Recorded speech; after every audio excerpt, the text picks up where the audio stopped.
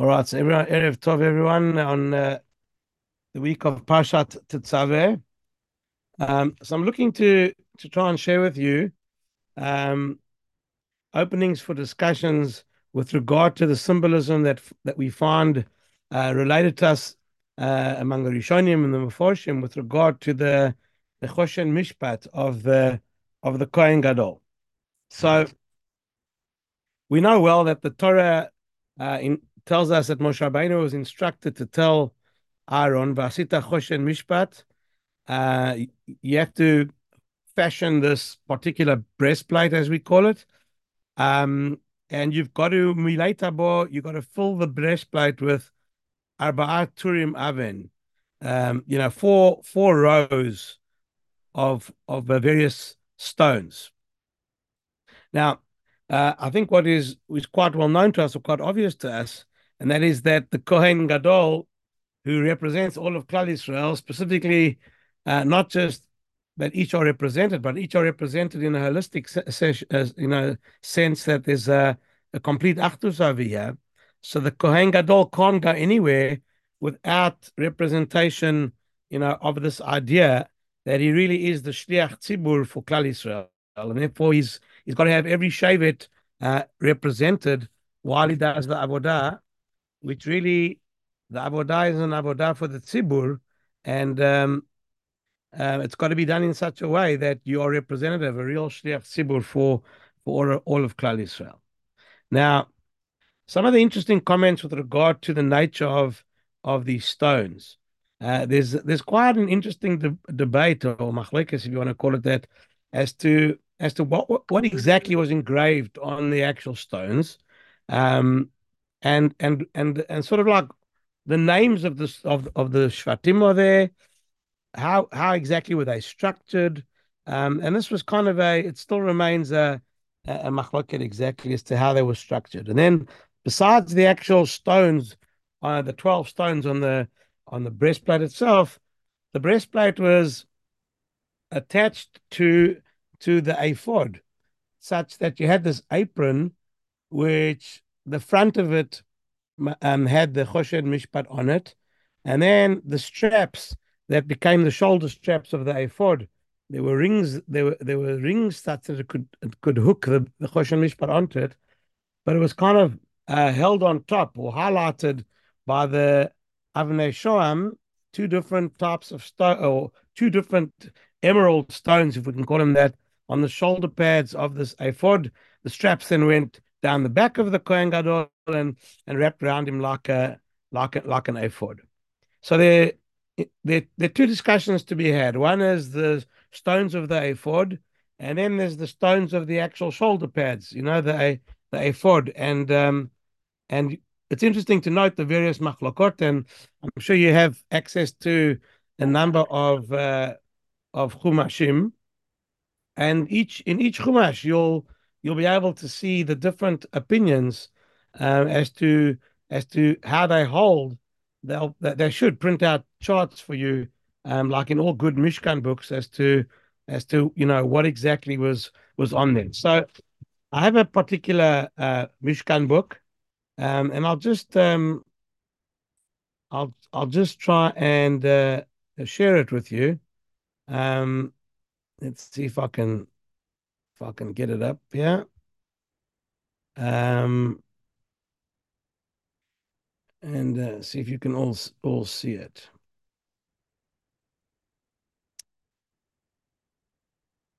Okay. So hopefully you are able to see the screen. Now, here is a representation, if you will, of a. It would be great if it was a three-dimensional figure, but essentially you have the stones of the Choshen, and here there are 12. Arba Turim are the vertical columns, and they have the names of the Shvatim there. You may be able to see there are rings here at the bottom of the Choshen. These rings allow a piece of material to fold back up. So behind the actual breastplate holding the stones, there was this real precious fancy weave of material, which created kind of like a pocket as it folded back up. And what the diagram here is trying to show you is that there was the completion of the Choshen was what we call the Urim V'Tumim. So you have two different expressions that are stapled together. You have the Choshen Mishpat and the Urim V'Tumim. And we need to understand through the words of the Meforshim exactly how the two expressions dovetail. So this is one way of understanding it. So the material folds back, and therefore you have the Choshen Mishpat in front, and material folded back creates a pocket, which inside that pocket, this is what they're trying to show you here with this yellow tag here. It says here, Shem Shel Membet Otiyot. It was a piece of parchment upon which was engraved the 42 letters, the 42 letter name of HaKadosh Baruch Hu, and it was slotted in between that pocket created by the fold going backwards. That's one opinion. Now, what's interesting is that the Ramban and Rashi and the Ramban talk about this quite a bit as to what exactly was meant by the phrase, Urim and Tumim. So the understanding that we find in the Ramban is that there were two different pieces of parchment with two different names of HaKadosh Baruch Hu on them, such that there were two functions. There were two functions of prophecy received by the Kohen Gadol through the receptacle called the Choshen Mishpat. So the Choshen represented the vehicle through which the prophecy, the prophetic message, reached the Kohen Gadol, and the Urim V'Tumim was the spiritual prophetic revelation through Hashem's names, which helped you understand what was being telegraphed from on high as a message to us. So what that means is as follows. The Kohen Gadol needs the ability to see a message highlighted in the letters on the Choshen Mishpat, whether the letters actually lit up and he could see them lighting up, or there was kind of a prophetic imaginatory understanding of letters that were coming alive, that he could see them actual light up or he could perceive them. That was one level of the nevuah, prophecy that came to him. And the Urim, let's say, that the Urim, the Shem of Hashem, the name of Hashem that allowed the lighting up equivalent of the letters was powered by the Urim. And the Tumim was the ability to unscramble the letters. So when the letters lit up, the letters could come in a order which they are found on the actual physical stones. But that order of how the letters would arrive in the sight of the Kohen Gadol or in his mind were not the message. They were just the letters that make up the message. You had to be able to unscramble the letters so that the message would now, be intelligent. So this is part of the famous. You probably have heard of this well-known chidush that the Gaon of Vilna, leveled at a famous story with Hannah. When she's davening for a child, she's an anguished, childless mother, and all she wants is to daven for a child. And Eli the Kohen Gadol sees her, and he sees her davening in a way which was unusual until Hannah sort of invented the method. Everybody would daven out loud. And she was davening softly. Eli sees her. He's trying to work out, what's the story with this lady. So as the Agarata and the Midrash tells us that he looks down at the Urim V'Tumim and he sees letters shine up in front of him. And, according to the way that we learn the Gemara, Rashi interprets the Gemara, he sees something. He sees the letters flashing at him. And he says to her, are you drunk? You know, and she says, Chas v'sholom, lo adoni, no, my master, I'm not. And the Gemara interprets that she was giving him a bit of musar. She was saying to him, Lo, lo adoni, you're not even a master over your own prophecy. Never mind over what you're supposed to understand from me. What did that mean? So Rashi brings that he saw the word, she said to him, I'm Kasara.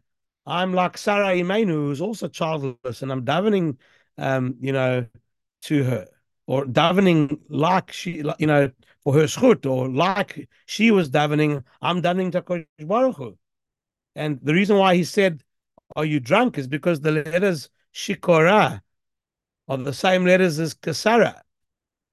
And so the Gaon puts this all together for us to understand that was happening. And she was telling him, if you would read it correctly, your Urim, the batteries are good, but the Tumim, the batteries are like flat. You need some Duracell batteries to put in there. You're not chapping from the Tumim. What's supposed to happen? You're seeing it, but you're not getting it. I'm not Shikora. I'm either Kashaira, which are the same letters, one opinion, or Kasara. I'm like Kasara. So you see that there's a kind of it's very dependent upon the madrega of the Kohen Gadol, how the Urim and Tumim are actually going to come together in order for the level of Nevuah to telegraph a message, across to Klal Yisrael. Now, one of the so again, there was this one opinion that we see in the diagram in front of you, where there's the Shem Shel Membet Otiyot. Then there's the other opinion I was telling you about, where the Ramban tells you that there are two separate names in there, represented by Urim and Tumim. Now, of course, they have to have the letters of the alphabet in order for the message, to be intelligible. You've got to have the letters of the alphabet. So we're supposed to be able to find all the letters of the Aleph base inside the actual letters of the names of the Shvatim. There's also a big machloket as to what the order of the Shvatim and how they are represented here. So let me just show you. Hopefully you can, again, see it. I'll try and enlarge it a bit. You have different opinions over here as to how the order was represented, of the children of the Shvatim. So here you see, according to the Sefer, Shmot HaShvatim al Avnei HaChoshen Lefi Seder HaImahot, according to the mothers that gave Shealdu, that gave birth to them, and that's based on a Targum Yerushalmi. So again, this is the order: Reuven, Shimon, Levi, Yehuda. That's from Leah.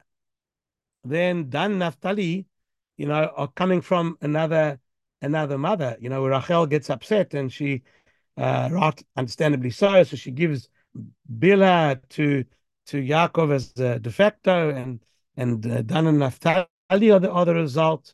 And then Leah does the same thing, and Zilpah becomes part of Yaakov Avinu's household, and that yields Gad and Asher. And then the whole Maisa where Leah becomes pregnant after buying Yaakov Avinu's time with the Dudaim, with those mandrakes, which was supposed to be some sort of aphrodisiac, which was going to help, a fertility drug, which Rachel begged her to sell her after Reuven had brought them back from the field. And so she got that time with Yaakov Avinu that night, and Issachar was born at that point in time. And so when when that happens, Leah has now five boys. Now it was gonna, the other child that was going to be born to Leah, originally, according to the Midrash, when she became pregnant, she felt so bad for Rachel that that she davened that that the embryo be changed into a female, and Dinah, was swapped out, and Yosef eventually went to Rachel as a result of that. Um, and and Dinah was born to Leah, and so was Zevulun. So eventually, Leah has um, Leah has six boys: Reuven, Shimon, Levi, Yehuda, Issachar, Zevulun, Dan and Naphtali, Bila, Gad and Asher, Zilpah, Yosef, and Binyamin to Rachel. And so, in that order of their birth, this is how they are. In order of the mothers giving birth to them, that's how the Yerushalmi says they are placed on the Choshen. Um, Rashi says, no, the way they came into the world, not the mothers. So this is how Rashi has it, and probably this is the way we were taught in Cheder, and still remember, Reuven, Shimon, Levi, Yehuda, Issachar, Zevulun, Dan, Naphtali, Gad, Asher, Yosef, and Binyamin. So that's a machloket as to what the order was on them as well. Now, when you look at each of the names there, and you look to try and see all the letters. Let's see, it's going to be hard on the white, but let's see over here. So what we find is that you may know this as well, that there are four letters that are missing from the set of Aleph base here, represented by the names of the Shvatim. So in Ruvain, we've got Aleph and Beis. In Gad, we've got Gimel and Daled. In Yehuda, we have Hay and Vav. In Zevulun, we have Zayin. When we look for a Chet, we see that there is no Chet. We don't know where that is. We put it on the side.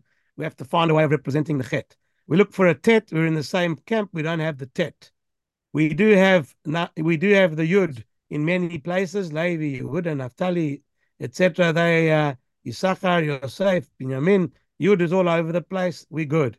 Chaf we have as well. Lamed in Zvulun we have. Mem in Shimon. Nun in Ruvain and Naphtali. We then look for a Samach in Yosef. When we're looking for the Ayin, we have it in Shimon. The Pei we have in Yosef. And then we find that we are missing a Tzadi and a Kuf. They're also missing from the set here. And so we have Chet, Tet, Tzadi, and Kuf. Four letters that are missing from the letters of the Aleph base. And Reish is Ruvain, Shin is Shimon, and Taf in Naphtali complete the set. So we're missing four letters, and we have to ask a couple of questions.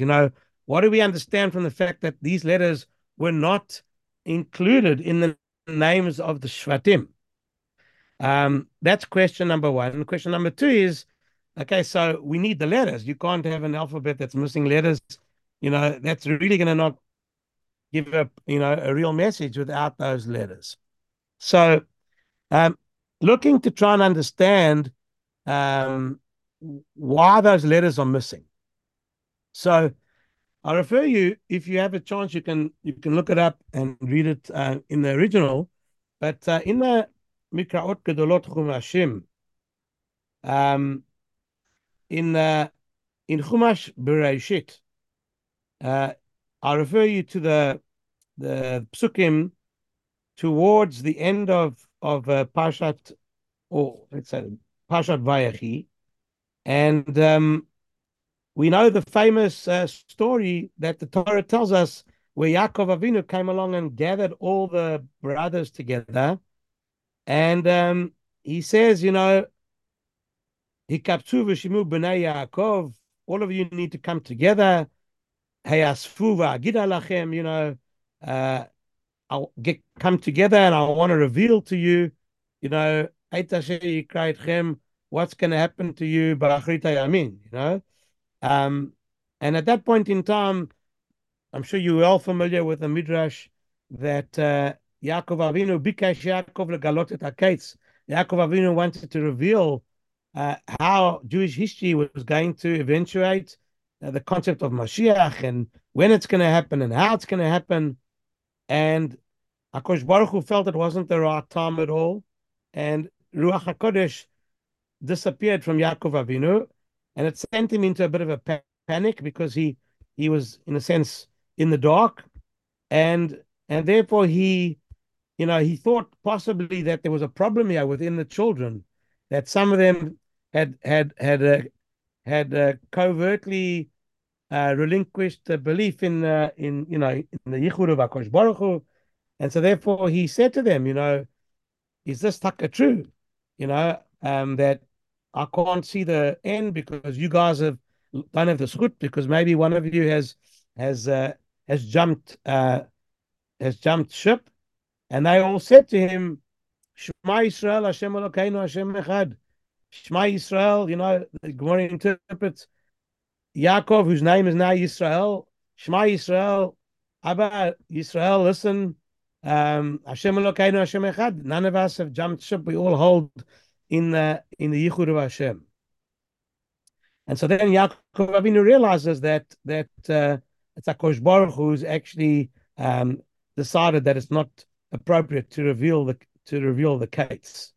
Now, it's interesting that this particular story, which is well known to us, may help explain something here. It's possible if you look at the back of the Chumash Bereshit in the Mikra Kodolot, right at the back, after you finished the whole Chumash, you have in many of the Mikra Kodolot, you'll have Perushei Rishonim ala Torah. They'll quote various Rishonim, which are not in the actual, daf itself, where the Chumash is printed. So on the right-hand side, you have a Perush HaRosh. Then you've got the Da'at Zakeinim Baalei HaTosfot. At the bottom, you've got the Chizkuni. That's in, I don't know, in I think the Ma'or publication of the Mikra Kodolot. So you'll find what I'm relaying to you in the words of the Rosh and the Da'at Zakeinim Baalei HaTosfot. They refer to this particular midrash over here. So this is this particular midrash. It doesn't explain it 100%, but it gives us an in to understand that Yaakov Avinu came along and said, "Listen, Chas v'shalom, maybe among you there are some of you who've sinned, and as a result, you're not shleimim, and therefore you're not whole, and I can't reveal the end of days to you." So the children, the sons of Yaakov, said back to them in the words of the Rosh, "Amru lo chas v'shalom, kishem she'ein ata motzeh b'kirbeinu."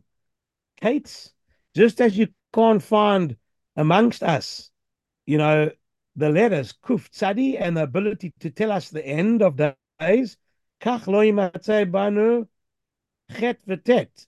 You won't be able to find within us anyone who sinned. Lashon chatat ve'avon. She'otam shtei otiyot einam b'chol aseret shemot hashvatim. I guess it should say 12. It's in brackets here. B'chol hashvatim.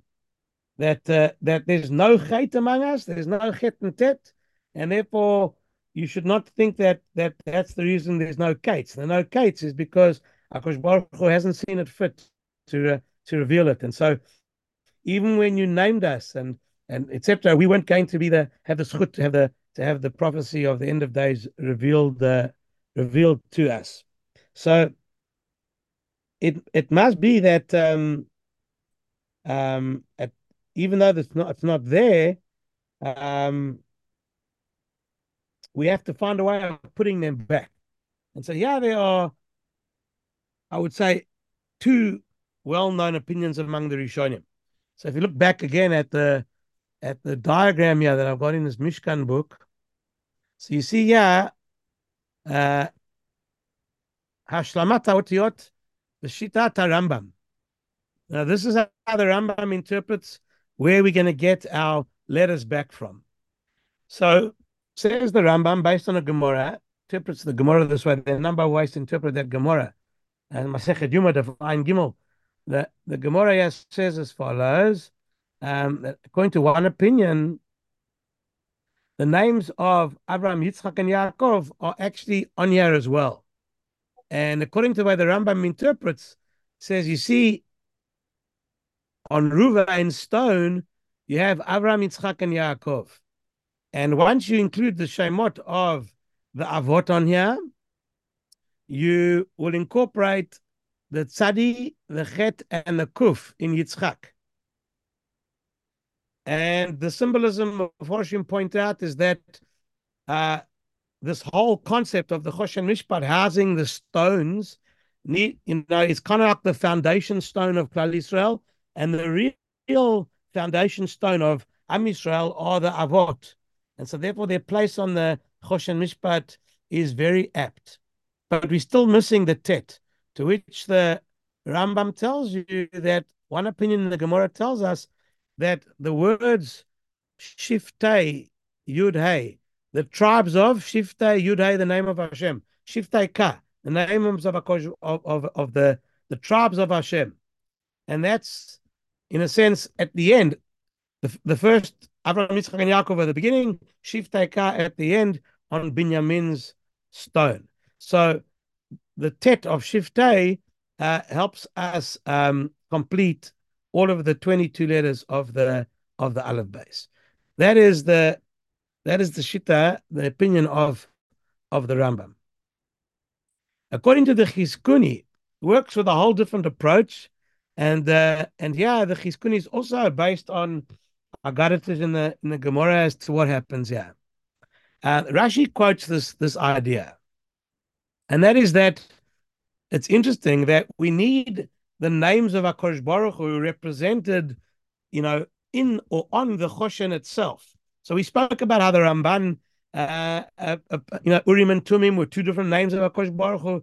The other Shita of the 42 letters, and what is well known is the fact that the one of the great names of HaKadosh Baruch Hu are the 72 letters making up Hashem's name. So we need 72 letters to be represented here as well. So look what the Shita now does. It works with this idea that there are 72 letters of Hashem's name divided equally among all the Shvatim. Every Shevet is equally as vital to the makeup of the full name of HaKadosh Baruch Hu. Therefore, there are 6 letters on each stone. And the way that the 6 letters are divided, of course, well, you take the Ikar name of the son of Yaakov Avinu, and you see how many out of 6 letters you need for the name and how many are left. So in Ruvain's case, we have 5 letters, and then we've got one space. So we put the Aleph there. The Aleph from Abraham, Shimon is 5 letters. We've got space for 1. The Bet of Abraham, Levi, 3 letters, and the last 3 letters of Abraham's name, Resh Mem, Reuven, Shimon, Levi, Abraham. Then Yehuda, you got 5 in Yehuda's name, 1 letter left for the Yud of Yitzchak. Yisachar 5, Tzadi of Yitzchak. Zevulun, that's interesting, eh? The way Zevulun should be spelled with out of Vav. That's interesting because we need 6 letters, not 7. I wonder if this is an error over here, the way that it's brought here, because Zvulun is normally chaser. Let me just check here. Let's zoom out and see how it's spelled elsewhere. Gonna mess up my shir here. That's where it's Malay. Also Malay. This is not helping me, eh? Let me see something else. I would bet that I'll look for it to see if, let's see what happened here. Also, Malay. Okay, well, I'll just finish what I thought was the Shita here. Zvulun, if you take away 1 Vav, we'd have 5 letters, and then there's the Chet of Yitzchak. Then we're looking for Dan. We've got space for 4 letters. So the Kuf of Yitzchak, and then the Yud Ayin and Kuf of Yaakov. Naphtali, 5 letters, and the Bet, completing the name of Yaakov. Gad is 2 letters. We have space for 4 more. And then we've got the word Shiftei. And then, interesting, the Chizkuni works with an opinion, unlike the Rambam, that works with the one opinion in the Gemara that was Shiftei Ka. Yeah, we work with the other opinion that it was Shiftei Yeshurun. Yeshurun is a nickname for Am Yisrael. And so Yeshurun is then spelled. Asher is 3 letters, got 3 letters of Yud, Shin, Resh for Yeshurun. And in Yosef, you have 4 letters, space for Vav and Nun. And Binyamin is an argument how you spell Binyamin. 2 Yuds or 1 Yud. Yeah, we need 2 Yuds to make up 6 letters, and therefore Binyamin doesn't get any other letters. So I'll have to do some homework on how to, if the Chizkuni is spelled correctly over here in this Mishkan book, because according to the way I understood it, you need 6 letters on each stone, and I've got an extra letter over here. You can have a look to see over the next few days if you find. I mean, I think we will look at other ways of spelling it and then compare. So this is according to the Chizkuni, how the letters find their way into, all the letters now are represented here in, in the Choshen. Now, just looking here, I've got an Aryeh Kaplan Chumash. But 1 second, he's in English. The Living Torah, I don't think he's in Hebrew. So he'll spell the names in English. That is not a lot of help. Let me see. I've got a Gutnik Chumash. 1 second, I scanned it. Let's see how they spell it. They do spell it Malay. So, what would he do? What would the... Okay, there's definitely room for homework here. Tov. Sometimes, Rav, you get that extra when the gematria doesn't add up. They give you an allowance of one. Yeah, so yeah, I've got this Vav, which is a problem. I don't... I'm wondering. I have to go back and see the actual Chizkuni now inside to see what he says. I have to read it again. Okay, I'll just work with it. I'll read it as we move on. Okay. I mean, in general, right? Just in general, Torah,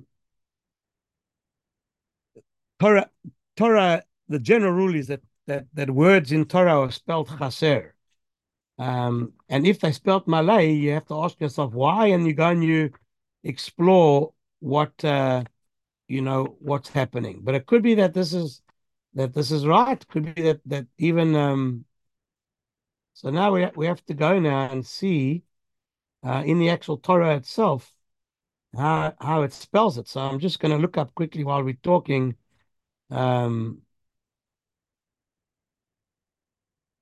What happened over here in so if you have a look in Parshat Vayetze,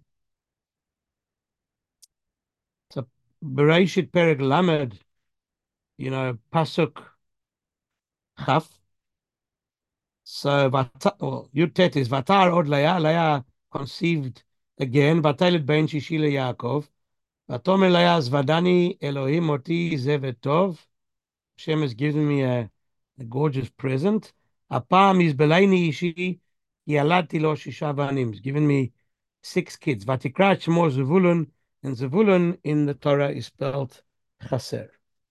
So I feel a little bit better, but geez, man, it's an interesting one. Now the question is, if it's spelled Chaser in Parshat Vayetze, is it spelled elsewhere in Torah? Malay. So you'd have to go and look at the end of look at each time the Shvatim are mentioned. Yeah, no, in Parshat Vayigash, Uvnei Zvulun, Chaser. If you got Sefer Shmot, look at Veile Shmot B'nai Israel. I don't know. This might be okay. Either a printing error on their part, or there's a chidush waiting to be discovered. Okay, so now just for completion, we need to now go, to the actual stones sitting on top of the ephod. These are the stones. And here, the pasuk tells you as follows. Here's our Mishkan book again. The pasuk here says, "V'lakachta et shtei avnei shoam." You take two separate, let's call them emeralds because they're green. I don't know if they are emeralds. "Ufitachta lehem shmot bnei Israel." And you got to have the names of Bnei Israel or the Shvatim there. And now this pasuk is a little cryptic. Shisha mishemotam, six of their names, ala even ha'echat, on the one stone. V'shemot ha'shisha notarim ala even ha'shenit ketolodotam. So this is interesting. How do you interpret ala even ha'shenit ketolodotam as they are born? I mean, it's not so cryptic. Yeah, it gets a little bit more. You got to have these stones. Tefatach et shetei avanim al shemot b'nai Israel. The stones are engraved on the names of Bnei Israel. This al is argued over by the Meforshim exactly what they are. So let's have a look quickly just to see what's happened here. So Rashi tells us quite simply, we're going to go according to the way the mothers gave birth. Reuven, Shimon, Levi, Yehuda, Dan, Naphtali, and then Gad, Asher, Issachar, Zvulun, Yosef, Binyamin. Now you see that Zvulun, yeah? That's Zvulun exactly. That's what I was expecting. Zvulun should be Chaser. Okay, then here's the Rambam. Rambam has a different order. Reuven, Levi, Issachar, Naphtali, Gad. And here's Chidush number 1 of the Rambam. There is a concept of a certain amount of letters on each side of the stones. So there's a concept that there are supposed to be 25 letters. So let's say we got 5, 8, 10, 13, 15, 18, 20. In order to get 25, we add a hey. Hashem's name comes into Yehosef. And he does that as well. The Rambam, he does that as well. I think there's the Rambam. No, he doesn't. I think that's a chidush on the Avnei Shoam, which are on the shoulders.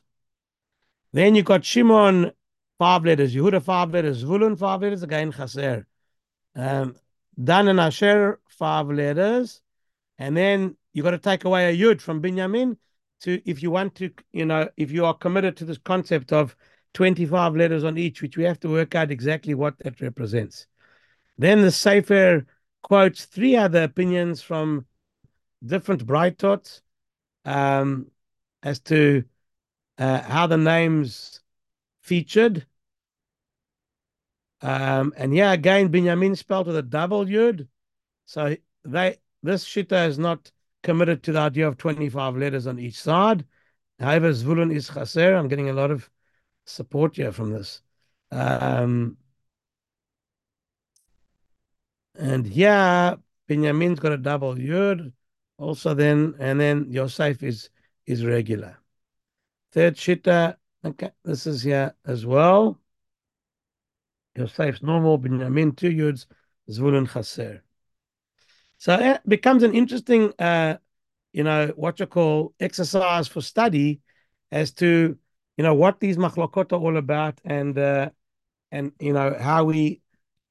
what ideas we can extract from, from these, from the representation, of this, of these names. Now, it's interesting. The one chiddush that I always enjoyed when I first read it was as follows.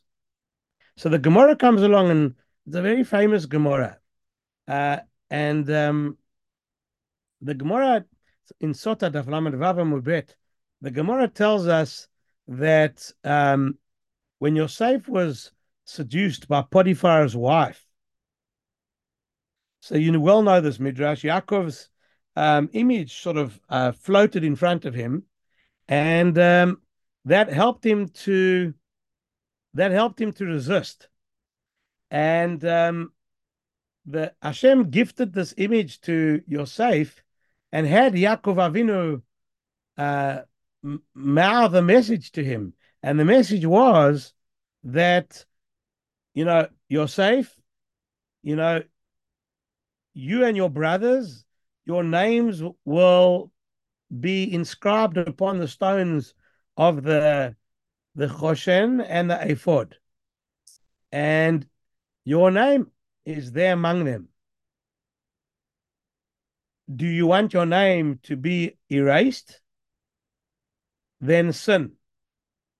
And if you are going to sin, you will be punished such that you will not be among them. And that motivated Yosef to resist. Now, it's interesting that not every one of the Shvatim had a perfect track record in terms of, appropriate behavior, specifically in the area of sexuality. So we know that Ruvain, depending on how you understand what happened with him and Bila, did he actually just change the order of the beds around? He thought it was in the front that Yaakov Avinu should have Bila instead of Rachel. Rachel had passed away. So he thought Leah should be there next to Yaakov in the main bedroom, if you can call it that. So he replaced that replacing of the tent was ki'ilu, in the words of the Torah, as if he had, he had put himself in an area which was totally inappropriate, as if he slept with Bila, but he didn't really. That's the general, I guess, the classic interpretation based on Agarata. But if you go with the actual literal interpretation, there was impropriety over here. Yehuda also gets into trouble, right? He and Tamar, and somehow Reuven and Yehuda are not excluded. Yosef would have been excluded, but we don't have a midrash excluding Reuven and Yehuda. And the question is exactly why. Now it's understood based on the Agaritas that So, Rav, yeah, Rav, didn't they only come back when they kind of did Teshuvah? Weren't they excluded but then came back? Ruvain and yeah. Yehuda? So this is exactly what we understand, that they did tshuva, and as a result of their tshuva, they weren't penalized. What does that imply about Yosef? So when the Gemara says that Yaakov told him, "I'm warning you, if you sin, you're going to lose it. You're going to lose your representation here." Was Yaakov Avinu convinced that that either Yosef would not be able to do tshuva, or even if he would do tshuva, it wouldn't help him? Because it implies that, everyone's got a chance to do tshuva. Ruvain and Yudah succeeded. Why wouldn't Yosef succeed in doing tshuva? It somehow implies that that even if he did do tshuva, he wouldn't be allowed. He wouldn't be allowed. His name would not be here. So this is a question that I found in the writings of Rabbi Shimon Schwab Zatzal. He asks this particular question. So he points out as follows. He says that if you look at the Choshen and all the precious stones that were on there, so the second to last stone is Yosef, and then Binyamin. Yosef's stone is the Shoham. And if you match up all the names, you'll see that each one had their own stone, and Yosef's match was the Shoham. So Yosef actually has his own stone on the actual Choshen, and then he has these two stones on the ephod of the Kohen Gadol. So even though everybody's name is engraved in the stone, but what you need to appreciate is that Yosef has his name on the Choshen, his name on these two shoulder stones. And it's his stone upon which all of the Shvatim are engraved upon. So, in other words, it's interesting how Yosef lives up to his midrashic appellation, the title given to him, Yosef HaTzadik. And, all the Agaritas talk about a tzaddik is a Yesod Olam. A tzaddik is the foundation stone upon which the world stands. So Yosef is called a tzaddik Yesod Olam. Now it's not just because of his personality, but in other words, it's represented in the fact that Yosef's stones support or allow all of the other Shvatim to coexist. That's a real foundation stone. So Rav Schwab says a beautiful chiddush. He says, had Yosef sinned, he could have done tshuva. And if he would have done tshuva, his name would still have been engraved on the Choshen HaMishpat stone, just as Reuven and Yehuda's names were also. But in order to be a tzaddik yesod olam, in order to have that extra huge madrega where you can unify and support and be the foundation stone for everybody, that zchus would have been lost, even if you would have done tshuva. And it's these sets of stones on the ephod which represent this unique madrega of Yosef, the ability to be the mashbir, the supporter, the uniter, the one who was able to, despite the fact that they sold him into slavery, look past it and repair the family fabric back, bring it back together again. So what Rabbi Schwab is interpreting the Agarata and the Gemara to be saying, and its application to this the concept of Yosef losing out, even if he would have done tshuva, is Yaakov Avinu saying to him, not that your name would be absent, from the Choshen. It would be absent from the Ephod. And what he meant was, even if the Agarata used the word Ephod, what it meant was you wouldn't be able to be the Tzaddik Yesod Olam at the top of the Ephod. Somebody else's stone would have to have you on there, but you wouldn't be able to support everybody. So you would have had a place through the tshuva on the Choshen, but the Shoam stone on the ephod would no longer be able to serve as the Yesod, the Tzaddik Yesod Olam for all of Klal Yisrael. Okay, so that is a beautiful idea that we can use to understand what was going on here. So what we've done is we've spent a bit of time looking at the chidushim here, or the different opinions with regard to the stones, and of course the job is to go further to work out exactly what each represents. So there were a couple of concepts that I mentioned, which we need to do a bit more work just to get a little bit of a fuller understanding. We got to work out the Zvulun story. I'm still irritated by that. We need to work out this concept of if the Zvulun is correctly spelt on the stones, then I got to work out that 72 name is not really right. There's a bit of homework there. I also got to work a bit more to understand the concept of 25 letters on each stone. What does that represent? As I say, that's in the Gemara. I'll have to look back at it to get a better understanding. And then there was something else that I wanted to mention. Yes, there was another shitta. There was another opinion which I found in the Meshech Chochmah, and that is it's based on the Yerushalmi, as to how the names were was spelt, and what he says is as follows. Just trying to see if I can find it here.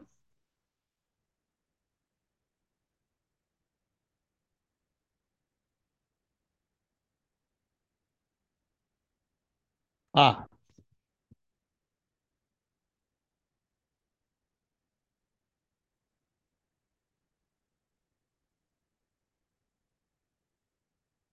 um,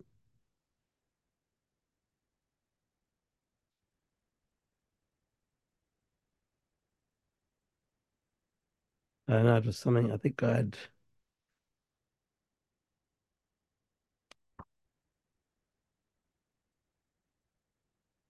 Oh, here we go. Yeah, this is a real interesting opinion. Yeah.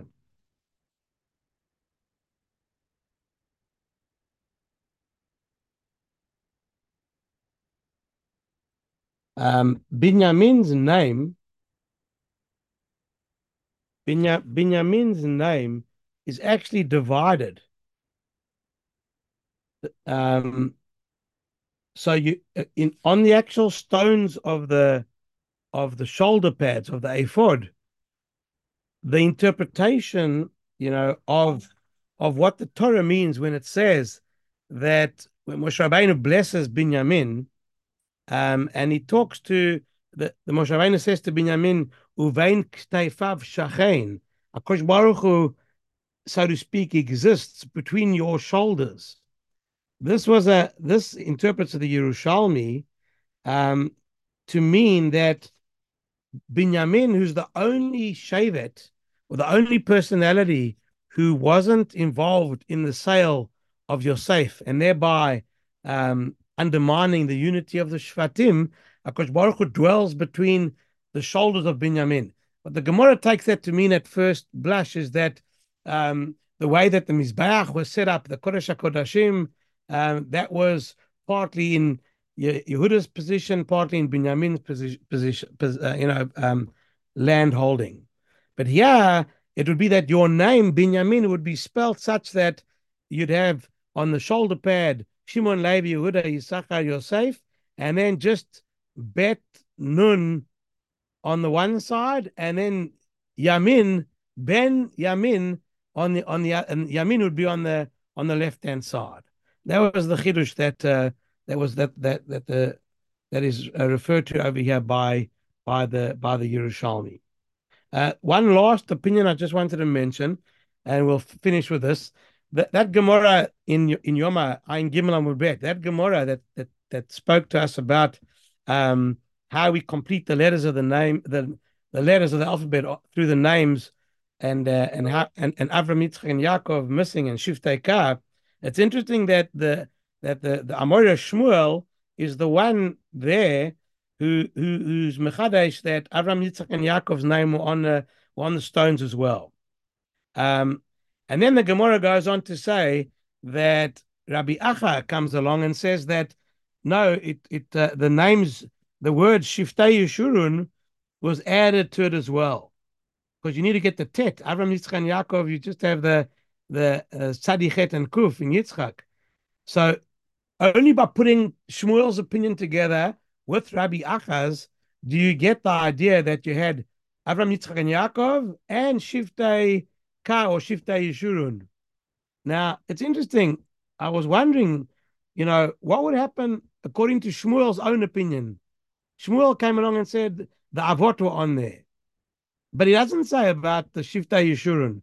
Does that mean that Shmuel doesn't hold of that? What would he have done? How would he have actually completed the letters of the Aleph base? And here you find another chidush as well, and that is as follows. I saw I don't know if you remember this. I got this as a bar mitzvah present for when I was a kid. I got the famous early midrash says. Anyway, I was reading through some of the midrashim there, and it's interesting how this opinion comes up here. Show it to you quickly. So here, when I first showed it to you, I showed you that here was a diagram. Where was it? No, it wasn't on here. I thought I showed it to you. Here we go. So yeah, when you see this, you see the actual names of each of the stones. So listen to this interesting opinion. There's an opinion in Midrash which says that there was an ability to see the letters not only of the Shvatim, but also the name of the stone itself. So according to this understanding, the name Odem, which is Ruvain's stone, the name Odem is on there as well. Not sure where you put it, but you were able to see it. So if you were able to see the name of the stone, as well as the name of the Shevet, so look what you have here. You have Pitada. Pitada, that's the Tet. So according to Shmuel, if he held of this opinion, it would work as well, because he had Avram, Yitzchak, and Yaakov. So he's got the Tzadi, um, Chet, and Kuf, and Pitada would come up in the actual name of the stone itself. So maybe Shmuel would be able to work with that opinion, and he didn't need Rav Achaz to come along with Shiftei Ka or Shiftei Yeshurun. All right, so look, I'll just leave those few ideas with you, and if I see anything on that Zvulun or anything interesting, I will bli neder WhatsApp it to you.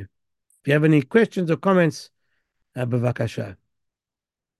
Okay, so nice to see you all again, and Thanks, Reb Davy. Thanks, guys. well, Reb Davy, Yeah, quick sure. question: why is Thanks, Red Zavulun David. such an unpopular name of all the Shvatim? It's hardly used.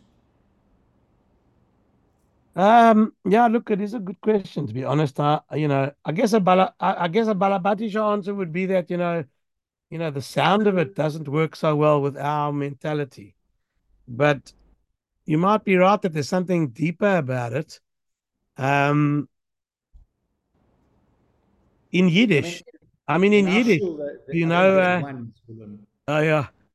Well, you remember Ended. when we were growing up, um, the Yiddish name Zelig.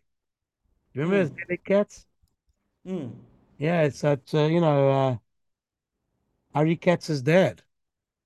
yes. Right, so his name was Zelig. Zelig is the Yiddish of Zvulun. So Zvulun Zelig or Zelig Zvulun. So it could be that could be there's something there that I don't know, it just fell out of use.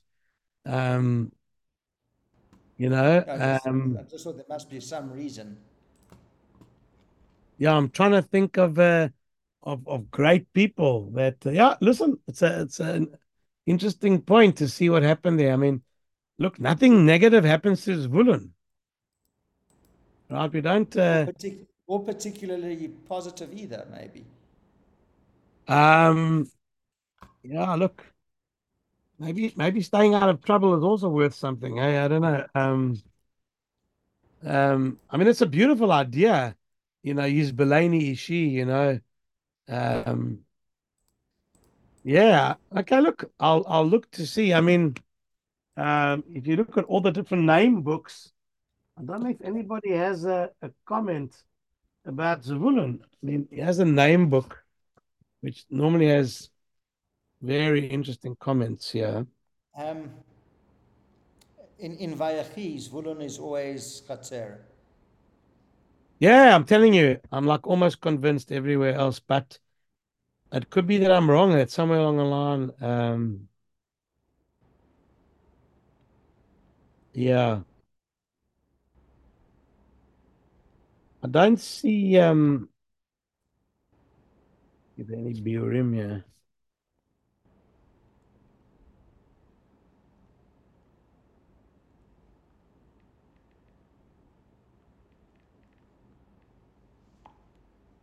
No, I don't see any comment. I don't. Yeah, I mean, if you pushed me now, I would probably say that it's just a matter of not sounding Sounding nice, yeah. not sounding nice to us. Um, but yeah, could be I'm wrong. I don't know. It would be interesting to do a search to see how many big people use that name. Yeah. Okay, it was just a thought. Oh yeah, yeah. I've just always Okay. wondered why you don't hear of any, Yeah, yeah, correct. other than Stephen Emden. Yeah, so we have a Zelig Zvulun, He actually was ex-South African, passed away many years ago, but we have his name up as his kids are here in Australia. I must actually go check how I spelled that name. In the name book that I just looked, I saw it was spelled Malay. But let me check in a book on Gittin, or how in a proper halachic book how it's spelled. Yeah, there's a book called Ketubah Kehilchata, how you write names in a ketubah, how you spell them. Right. Let's see. Let's see.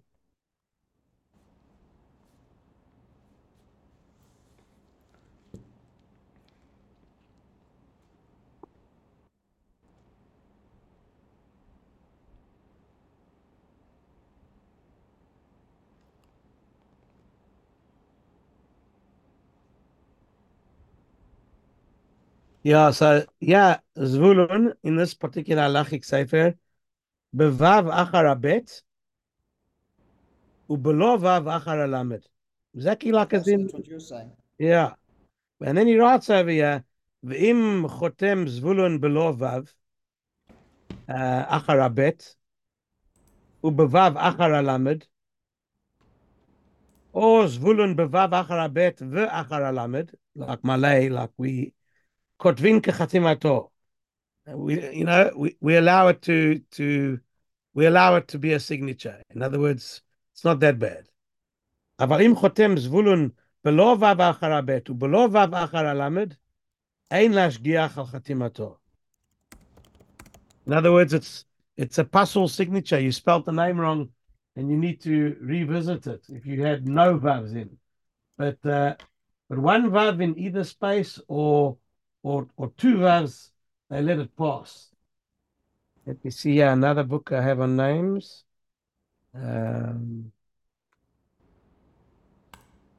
Yeah, they have both. In this one, they have Zvulun Malay, Zvulun Chaser. So it must be somewhere in Torah. If they have it, probably somewhere. I'll quickly do I can quickly do a search on. I've got a concordance here, concordancia. You'll just look at it and you'll see how it's spelt. But anyway, you see already from the books that I have here. Yeah, for Um, sure. yeah, Okay, sure. Rob, otherwise, all okay. Yeah, all good. Coming right. I took a big knock after. Let me just stop the recording here.